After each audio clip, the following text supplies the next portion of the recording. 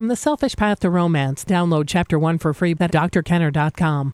I don't stand for that kind of malarkey in my house. And I guess it's a good thing I'm not in your house. Do you want me to slap that smart-ass mouth of yours? Okay, that's the physical abuse. We talked about that just before the break. What happens if you're living with someone that's very abusive, whether it's your parent or not? Sometimes you have to keep quiet if you're young and it's your parents. That's a really tough one.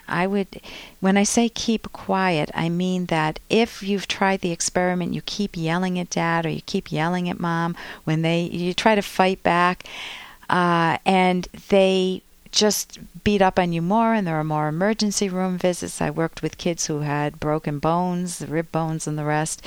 Then you are putting yourself at high risk, but then you need to if you're keeping quiet in terms of provoking, then you definitely need to be noisy on the outside and speak to a teacher or a family friend. Don't keep it as a secret. Let them know and work with them to get you some help, to get your family some help, and to call a spade, to hold the abuser accountable. If it's not that bad, then definitely speak up. Some of the kids, you gain your self-esteem, you gain your independence by saying, that's not okay. I didn't like the way you treated me. Stop. I don't ever expect you to lay a hand on me again, Dad. Something like that. Just come across very forcefully. And right now we're going to turn to the phones and speak with Bob. Bob, welcome to the show. Yes, good afternoon. My mom was never pleased with my choice of a mate, and we've been married now, my wife and I, almost 11 years, and consequently she had said many, many unkind things about her, and consequently I've really had very little to do with her. Now I find out through third parties that she has a terminal illness, some sort of a bone cancer, and I'm just debating whether to go over there and try to, make some sort of amends, but she's never apologized. Okay, what would be the benefit to you in making amends? What would that give you? I don't know, maybe some sort of peace of mind that I was able to rise above her pettiness. Was she a good mom in your younger years? Not particularly, no. No. Emotionally distant, cold, manipulative. So is it fair to you to treat her as if she were a good mom? I've never looked at it that way. You're probably right. It probably isn't.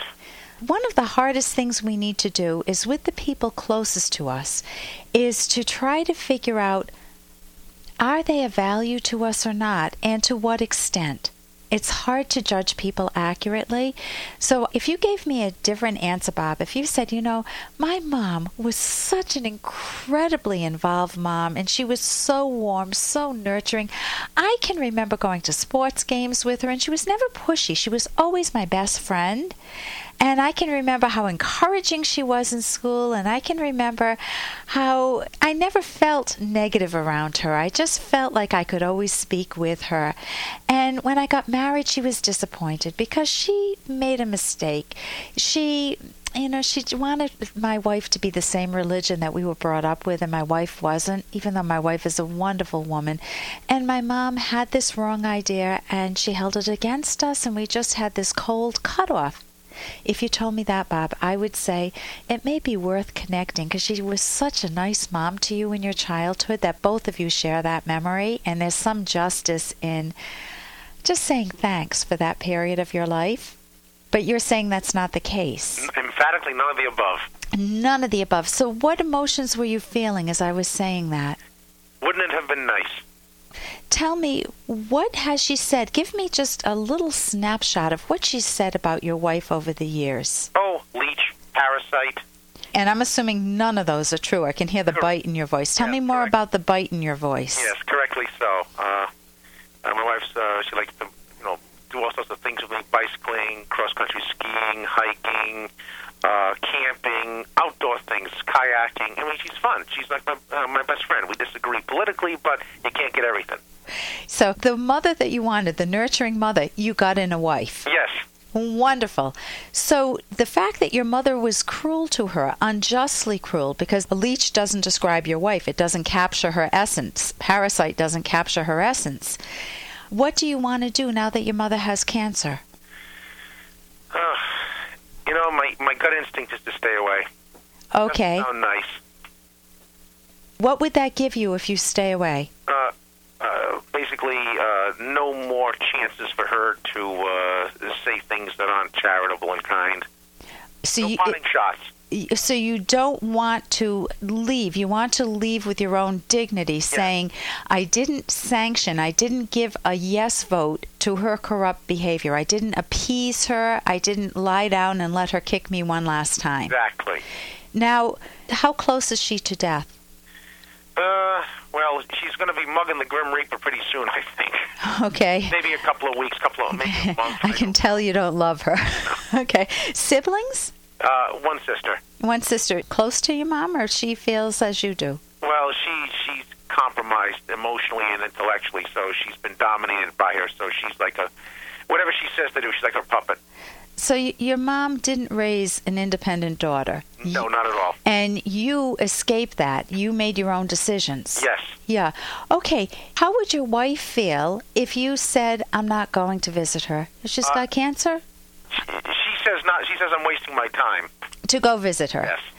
So it's a benefit to you. The person that's so wonderful in your life is your wife. Yes.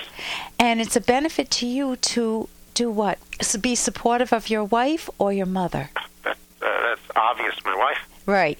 It seems like you shouldn't feel any guilt. What does the traditional morality tell us?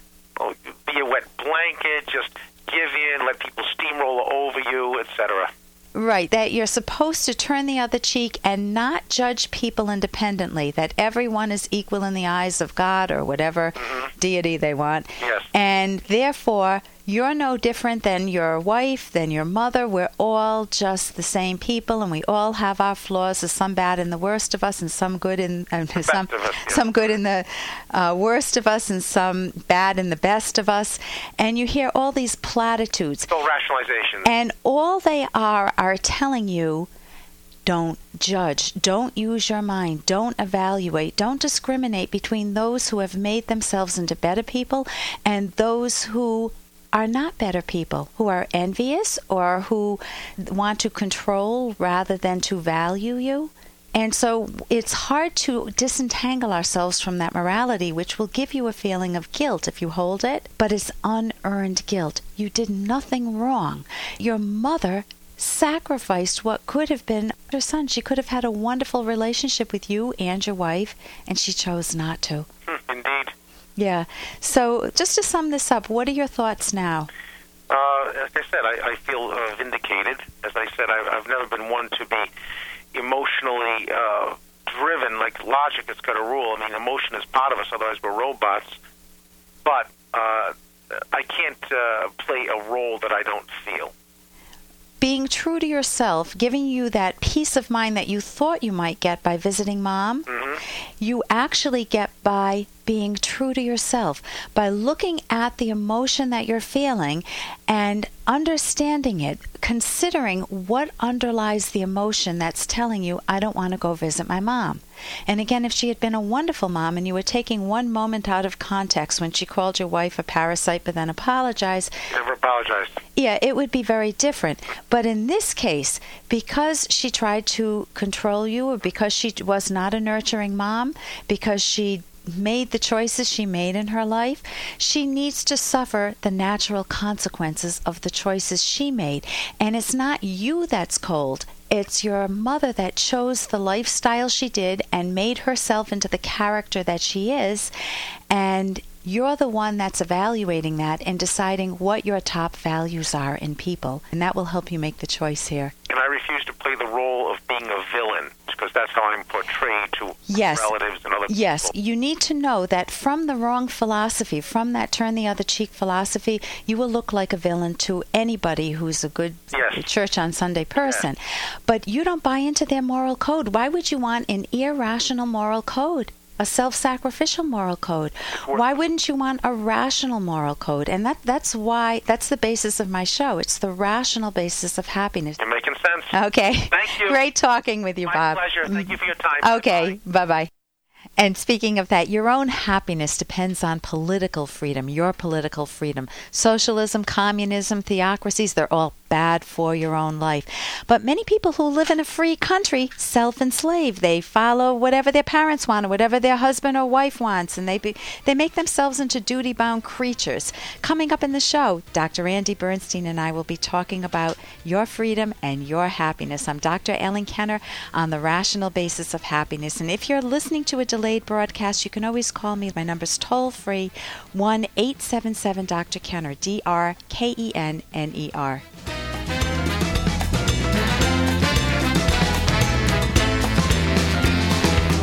Here's an excerpt from The Selfish Path to Romance by Dr. Ellen Kenner. When searching for a potential soulmate, eliminate anyone in whose presence you feel constant friction, annoyance, resentment, anxiety, or self-doubt due to differences in values, personality, habits, tastes, interests, and so on. If you feel like this during the dating process, the problems will get worse. Of those remaining in your potential love pool, pay special attention to anyone who makes you feel fully visible and is a joy to be with, assuming it's not false flattery. Then decide if you can ignore any habits, tastes, and personality traits you don't care for.